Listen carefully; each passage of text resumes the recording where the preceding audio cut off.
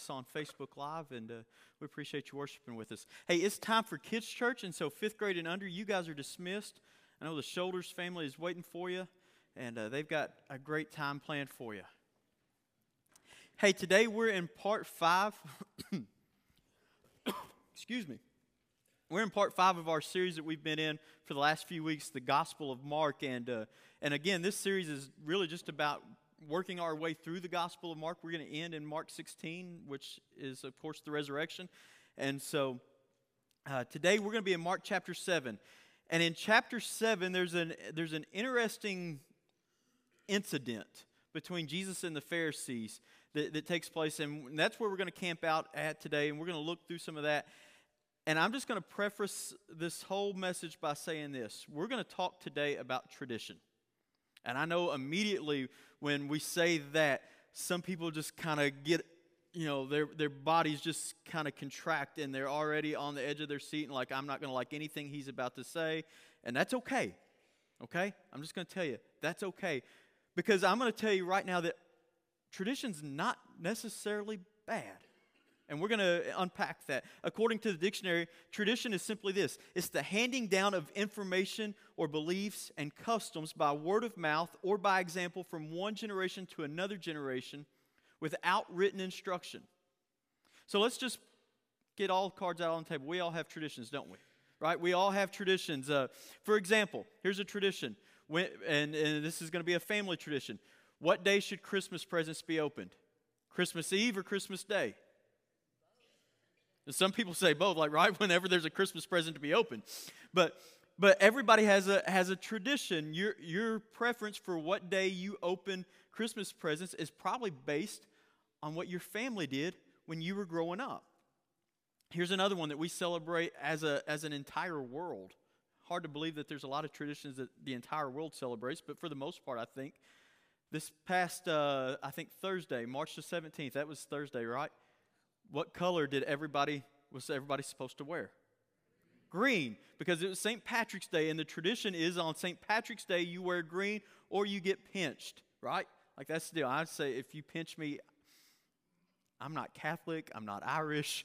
It's like I don't have to participate, right? So don't pinch me. But right, that's a tradition that everybody participates in. So let's look at a couple of verses here in Mark chapter 7, and we're going to see what the Pharisees thought about tradition. We started at verse 1. So now when the Pharisees gathered to him with some of the scribes who had come from Jerusalem, they saw that some of his disciples ate with hands that were defiled, that is, unwashed.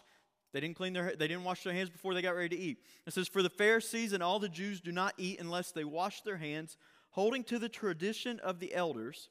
And when they come from the marketplace, they do not eat unless they wash. And there are many other traditions that they observe, such as the washing of cups and pots and copper vessels and dining couches.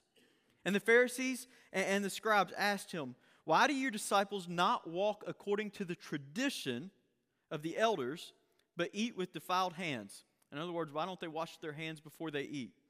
And he said to them, this being Jesus, what did Isaiah prophesy of you hypocrites, as it is written, this people honors me with their lips, but their heart is far from me. In vain do they worship me, teaching as doctrines of the commandments of men.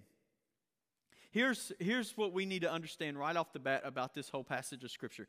That the Pharisees, these religious leaders, the religious elite of their day, they believed that traditions were more than just a good idea, more than just a treasured belief.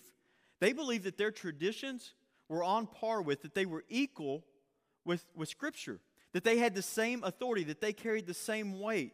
They believed that God had given both the written Torah, that's Genesis, Exodus, Leviticus, the law. They believed that God had given both the written and the oral Torah. That's the traditions of the elders. The oral Torah, it was divided into 6 sections. It contained laws and traditions about agriculture, about festivals, about women, about civil and criminal law, about holy things, about rituals and purity. But the oral Torah, it was just that. It was oral. Until about 200 AD when a rabbi came by and he codified it in what's now known as the Mishnah. But during the time of Jesus, being a Pharisee, one of the requirements to be a Pharisee was that you had to memorize all of these oral traditions. You had to memorize all of these laws that weren't written down anywhere. They were just passed on from one generation to the next, and you had to know them verbatim, and it was your job to make sure that the next generation understood all of these traditions. And these traditions, they carried just as much authority as the written law. And so the Pharisees, they're going to make an accusation against Jesus, and this is kind of a pattern we see throughout the New Testament. They're going to accuse Jesus of something. Jesus is going to teach, partly in a parable a lot of times, and then he's going to explain the parables later to the disciples because they're going to say, hey, what did you mean by all of that?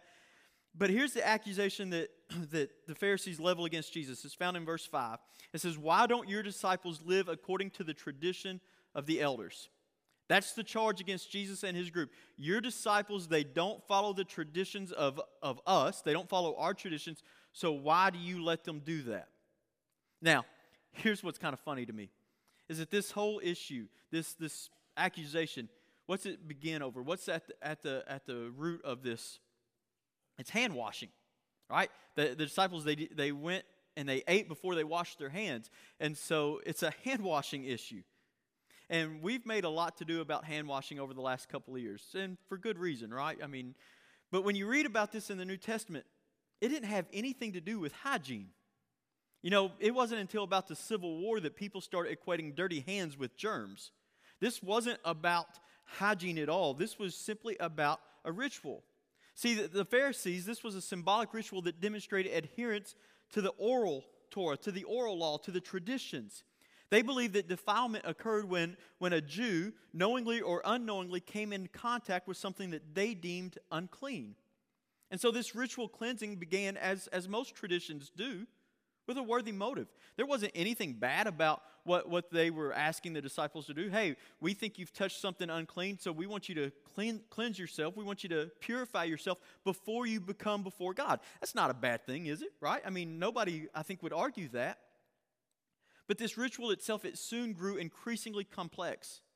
You know, they even had elaborate discussions about the placement of your fingers as the water ran over it. I mean, how stupid is that? I mean, really, how stupid is that? Your fingers weren't clean if they weren't in a certain position when the water ran over it. That's what this grew into. That's what this tradition had grown into. And so in the passage that we just read and what we're going to focus on this morning, Jesus and his disciples are attacked for failing to observe this tradition. In verse 8, we see the problem. Jesus says, you set aside the commandments of God in order to observe your own traditions. And what follows are examples of the Pharisees, their willingness to elevate tradition over truth. And the reason that we're looking at this passage of Scripture in the first place, the reason we're going to talk about this today, is because we all have our own sacred traditions. And there's nothing wrong with having traditions. But I'll say this, we're usually not real wild about giving up those traditions or modifying those traditions, are we? J.I. Packer said it this way. He said, the question then is not whether we have traditions, but whether our traditions conflict with the only absolute standard on these matters, Holy Scripture. Of course, not everything to do with tradition is bad. We would be foolish to say that. Tradition is, there's a lot of good things about tradition. It gives us our identity. It tells us who we are. Tradition, it highlights our roots. It tells us where we've been. It externalizes our mindset. It allows us to demonstrate what we believe. Tradition set boundaries for our lifestyle by telling us how to behave. So if tradition does all of that good stuff, then what's wrong with tradition?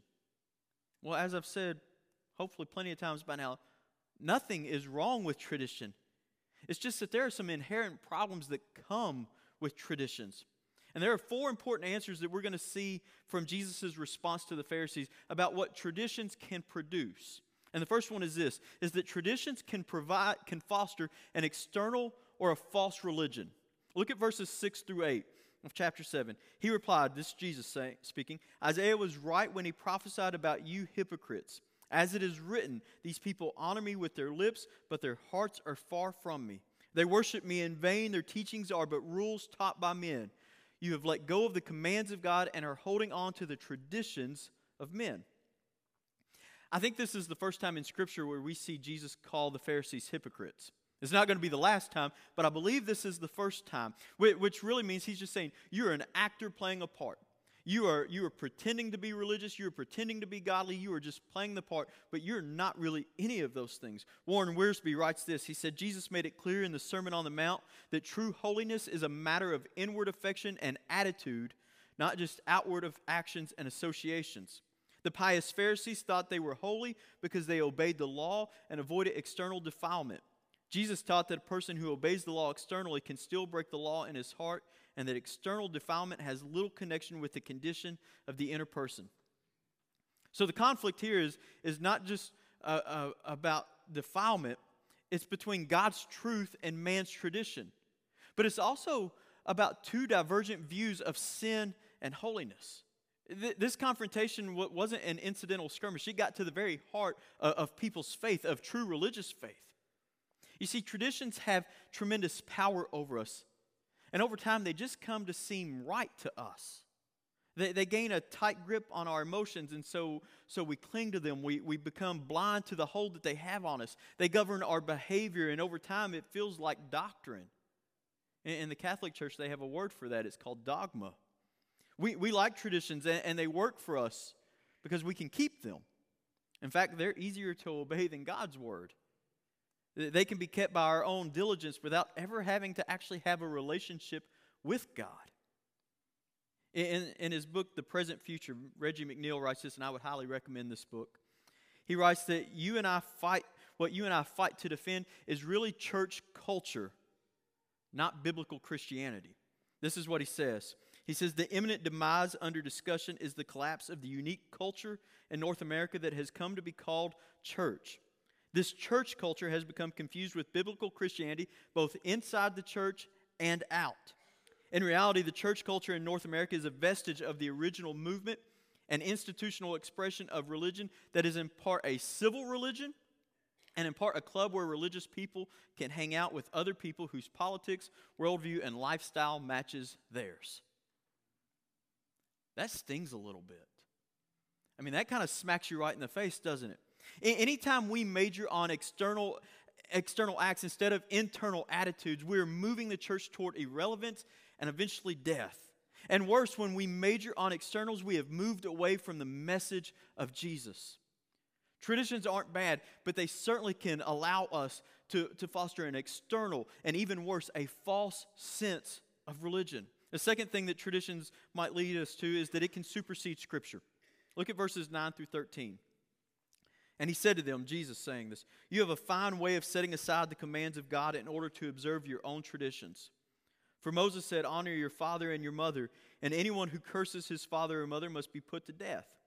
But you say that if a man says to his father or mother, whatever help you might otherwise have received from me is korban, that is a gift devoted to God, then you no longer let him do anything for his father or mother. Thus you nullify the word of God by your tradition that you have handed down. And you do many things like that. Korban was a verbal pledge of a future offering. After such an offering was pledged, it couldn't be given to anybody else, although it could be conveniently used for self. It was kind of like modern-day estate planning. When I die, this offering goes to the temple, but it can't be used to help any family members. And that's really not the point of this anyway. The main point of this is that the tradition that these Pharisees, these people had handed down, it actually superseded a biblical command. The Protestant Reformation, Martin Luther in his 95 Thesis, if you've ever studied church history, you know about this. The whole point of him nailing 95 Theses to the door at the Wittenberg Church, it was all about the church finding her authority in Scripture alone, which would ultimately be called sola scriptura. In Catholicism, the church traditions were, and in many cases still are, on equal authority with the Bible. It's what we just talked about a minute ago with their dogma. And I'll say this, some Protestants, we kind of like to look down our nose at the Catholics for this reason. All while we give lip service to the idea of sola scriptura. In reality, we have our own traditions that have every bit as much of influence over us, more so than the Bible does often. They just aren't as well defined as the Catholic tradition. You know this, I seldom ever hear people get up and leave a church, this church or any other church, over genuine doctrinal issues. Very rarely does anybody ever say, hey, I'm leaving because this church doesn't believe this, and this is in the Scripture, and you all are getting this wrong. In fact, I'll say I've never had that conversation with anybody. And I don't know many preachers that have. But even when a person does come and says, hey, they're leaving, and it's couched as a doctrinal issue, it's usually a cultural bias that has been supported by proof texting. In fact, an outsider could look at our churches, at our church practices, and argue that we're more dependent on tradition than we are the Bible in most areas. Let me give you a couple examples. For example, the Bible does not give a specific time in which we're to gather together on Sundays, does it? Most churches in North America think of prime time as what? Somewhere between 10 and 11 o'clock, right? That's when most churches gather together on Sunday morning. Is that a bad thing? No. But you know why? It's tradition. It's also a schedule that was dictated by dairy cattle. Our ancestors had cows to milk, and so the farmers had chores to do, and so you scheduled church late enough that they could milk their cows and get all their farm chores done and still get everybody to church in the morning. What about Sunday school? Sunday school is not a bad thing, is it? There's nobody that could ever argue that Sunday school was a bad thing, but did you know that Sunday school, when it started just a little over 200 years ago, it was started as a means of teaching illiterate children to read, and in the process to share the gospel with them. That's why it was called Sunday school. If you read the literature of that day, though, Sunday school was not a popular thing. It was highly criticized by the religious leaders of that day. But that eventually changed over time until most of us could not have ever envisioned a church without Sunday school. We could never have envisioned going to church on a Sunday morning where we didn't have some sort of Sunday school. On the other hand, though, Scripture puts the primary responsibility for a child's spiritual development on who? On the parent. Not on the family of faith, not on the church. The problem, though, for several generations now, and it continues, is that parents have frequently abdicated their responsibility to spiritually develop their children to the church. And when they give the church just an hour or two on a week, then they complain that the church didn't do enough because their kid has walked away from faith. Dawson McAllister is a prominent youth communicator. He's done research that says that 90% of high school students in today's youth groups will not be in church by the time they are sophomores in college.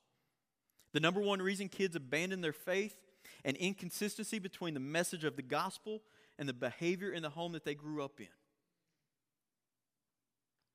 But Sunday school is a tradition, right? We got to have it. Again, not a bad thing, right? Not a bad thing. What about the invitation and the altar call that we have every Sunday? You know, every Sunday I'll finish the message, I'll pray, and I'll walk down front and we'll sing. And it's a chance to respond to the gospel. It's a chance to respond to the message. Not a bad thing, right? Could we ever say that giving somebody an opportunity to respond to the gospel is a bad thing? Of course not. But you know, the altar call or the invitation is only about 200 years old. It was first started by a man named Albert Finney, who was an evangelist.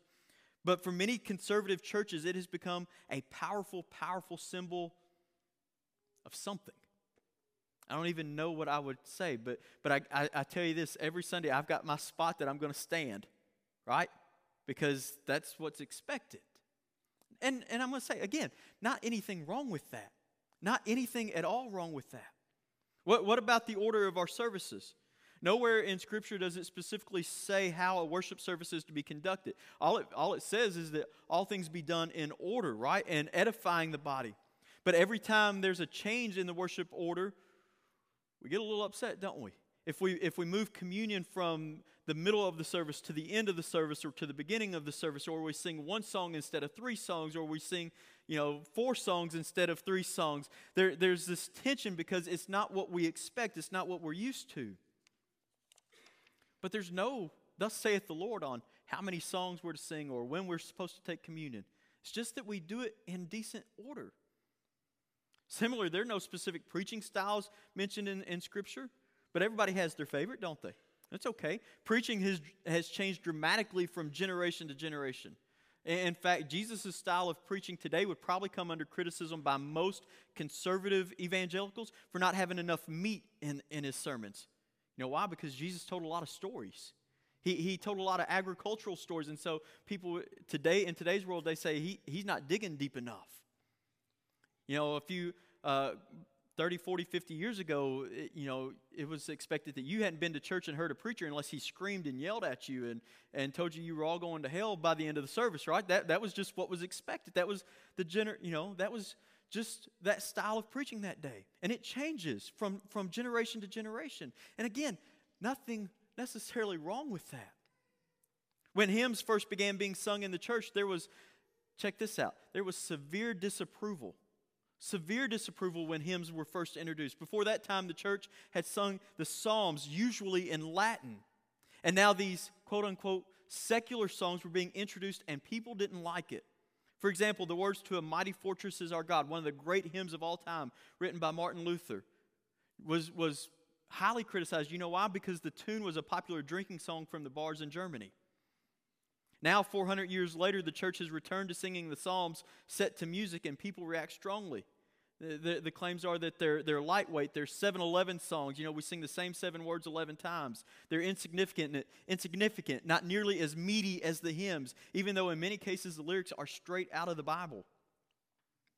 How about this one? And this is, people are going to tense when I say this one. How about the image of the cross, the symbol of the cross?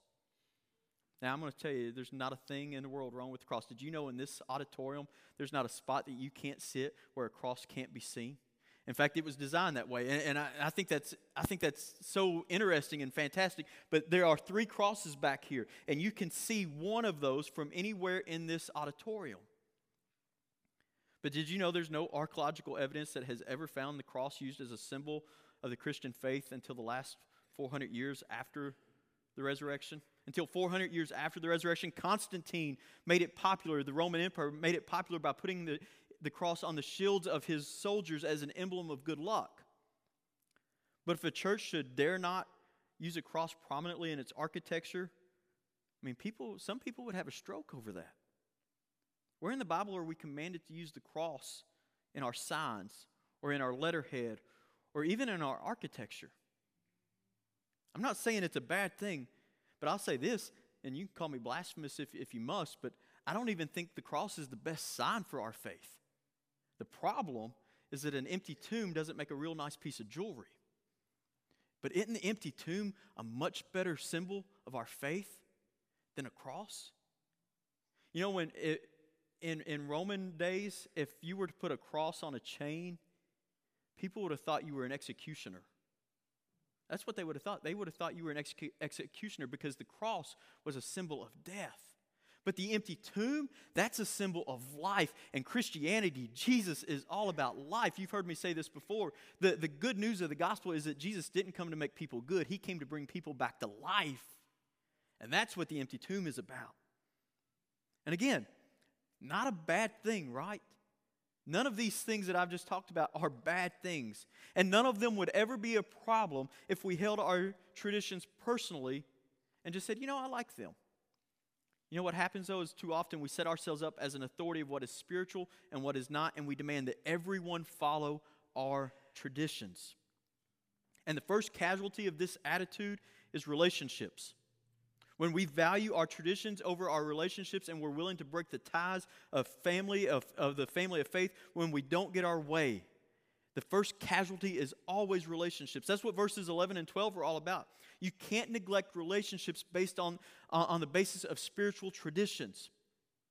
And so traditions are again not a bad thing, but they can foster external or false sense of religion, and they can often supersede Scripture. They can also twist theological truth. Jesus makes this pretty clear in verses 14 and 15. Again, Jesus called the crowd to him and said, "Listen to me, everyone, and understand this." If Jesus says, "Listen and understand this," is probably pretty important. So let's listen and understand this. He says, "Nothing outside a man can make him unclean by going into him. Rather, it's what comes out of a man that makes him unclean." And then you jump down to verses 21 through 23. He says, "For from within, out of men's hearts, come evil thoughts, sexual immorality, theft, murder, adultery, greed, malice, deceit, lewdness, envy, slander, arrogance, and folly." He says, all of these evils come from inside a man and make a man unclean. This whole discussion starts with food, but then it moves into a list of serious conditions. In the first books of the Old Testament, God gave some very strict guidelines about what foods were kosher. And the advantage of having a strict dietary guideline is that people could look at others and they could say, he's not keeping God's rules. He is defiled. I keep God's rules. I must not be defiled. But Jesus states it pretty clearly here. Defilement comes from within. In other words, spiritual dirt doesn't come from without. It's manufactured in the human heart. We've produced rules that are designed to keep us from external defilement. Think back to, for many of you, you probably grew up with rules against drinking and dancing and card playing. You couldn't play cards because they were from the devil, right? How many of you ever heard that? We make those kind of sweeping rules about what kind of movies we watch based on rating, not based on content. Again, all in an effort to avoid external defilement. Certain types of people are designated as defiling, and we want to protect ourselves from contact with them. And all of these things, they probably started out as just good common sense guidelines, didn't they? But the problem is that we slowly and subtly twist the truth, and we come to believe something heretical, that defilement is external, not internal. And that's a dangerous twist of the truth here. It has the same effect as if someone changes the street sign. Ultimately, it takes us somewhere where we don't want to go. In that day, the issue was food. And the Pharisees had gone beyond what was required. A big issue that has been in the church in the last 20 years is for some people, is clothing. When we lay out expectations for how people should dress for church and justify it by saying that they should show respect for God, you're adding to the law. You're putting something on people that God does not require. I grew up with a grandmother that said you should wear your Sunday best. And so when I went to visit my grandparents, my mother always made sure I had my Sunday best for that church. And there's nothing wrong with that, but I love this conversation that Bob Russell and Kyle Alderman had. Some of you will remember Bob Russell as the longtime minister of Southeast Christian, the founder of that church. Kyle Alderman is the current minister there. When Kyle came on staff, Bob had a long-standing policy that if you were going to preach at Southeast Christian, you were going to wear a tie. No discussion, no questions asked. If you were going to preach, you were going to wear a tie because you should show respect for the position. You should show respect for God in that way. You were going to wear your Sunday best. And so one Sunday, Kyle was scheduled to preach, and he came up to Bob during the week, and he said, Bob, I know you've got this rule. I know you've got this rule about wearing a tie, and I understand it, and I can appreciate it, but I'm going to ask that you not make me wear a tie. And Bob said, well, how come? Why are you pushing back on this? And Kyle said, look, it's not my style. It is the people that I'm trying to connect with aren't connecting with people with a person in a tie. It's just going to be more effective for me to not wear a tie than it is to wear a tie. And Bob said, well, no, you're going to wear a tie. And Kyle said, well, what's your basis for this rule? Kyle asked that question, and Bob said, well, let me ask you a question. If you were going to meet the President of the United States, would you wear a tie? And Kyle said, not if the President was my dad. Think about that. I mean, what a great thought. Look, we come before God as our Father. I'm not certain that God really cares what we wear. I think God would. I think there's an expectation of modesty, but even that is a tradition. I'm not certain that God really cares. I'm going to wear a tie from time to time. More often than not, I'm not going to wear a tie. You know why? Because I don't like ties. You know why I wear a tie? Because I know you all do. So I will wear one occasionally because I know you like one. I'll also tell you this, if I wear a tie, it's probably because I haven't spent as much time in the message prepping for the message as I want. And so if it's going to be a bad message, you're going to say, at least I look good, right?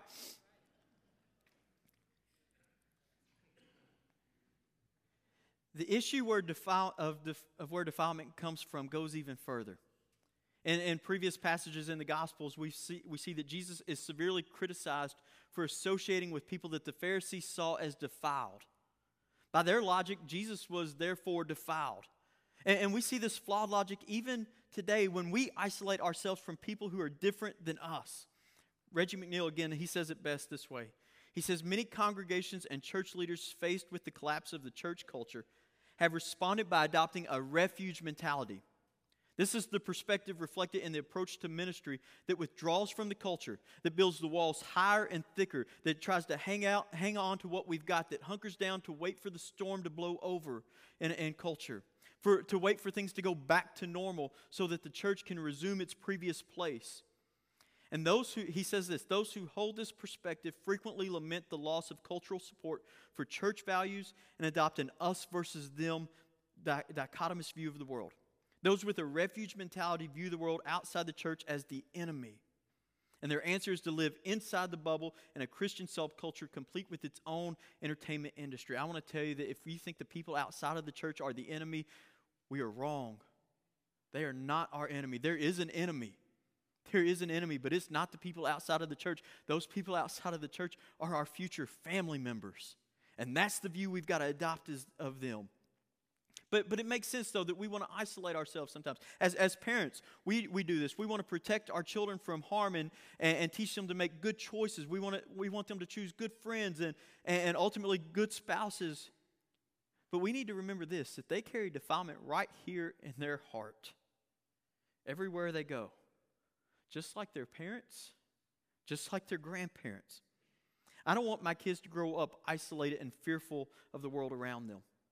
The Bible doesn't say the fear of culture is the beginning of wisdom. It says the fear of the Lord is the beginning of wisdom. And so two great dangers occur when we equate isolation with purity. One, we fool ourselves into thinking that we are safe somehow from defilement. And two, we lose both the awareness and the credibility with our culture, the ones that we're supposed to be transforming. Finally, the last thing, and we'll wrap this up, is that tradition can stifle effective ministry. Look at verses 17 through 20. It says this, after he had left the crowd and entered the house, his disciples asked him about this parable. Are you so dull, he asked. That's a nice way of Jesus saying, are you that thick-headed? He said, don't you see that nothing that enters a man from the outside can make him unclean? So he's going to give us a little biology lesson here. He says, for it doesn't go into his heart, but into his stomach and then out of his body. And in saying this, Jesus declared all foods clean. He went on, what comes out of a man is what makes him unclean. Jesus nailed the Pharisees on two of their biggest traditions. The first was the hand-washing deal, which seems relatively harmless, but it actually contradicts the truth of Scripture regarding defilement. Second was the food laws of the Old Testament. Jesus declared that they were henceforth superseded. So now you can go out after church and you can eat anything you like. You can eat pork, you can eat shrimp, you can eat ostrich. We're going to have spaghetti in a few minutes. You can have that, right? All of these food laws, all of these dietary restrictions, they've been done away with. But if you look at this and you begin to apply it, it makes sense that some of our own traditions have become fossilized. Some, in fact, may actually contradict Scripture. To quote Warren Wiersbe again, he says, each new generation must engage in similar conflict, for human nature is prone to hold on to worn-out man-made traditions and ignore or disobey the living Word. It is true that some traditions are helpful as reminders of our rich heritage or as a cement to bind generations. But we must constantly beware lest tradition takes the place of truth. It does us good to examine our church traditions in light of God's Word, not in light of culture, in light of God's Word, and be courageous enough to make changes.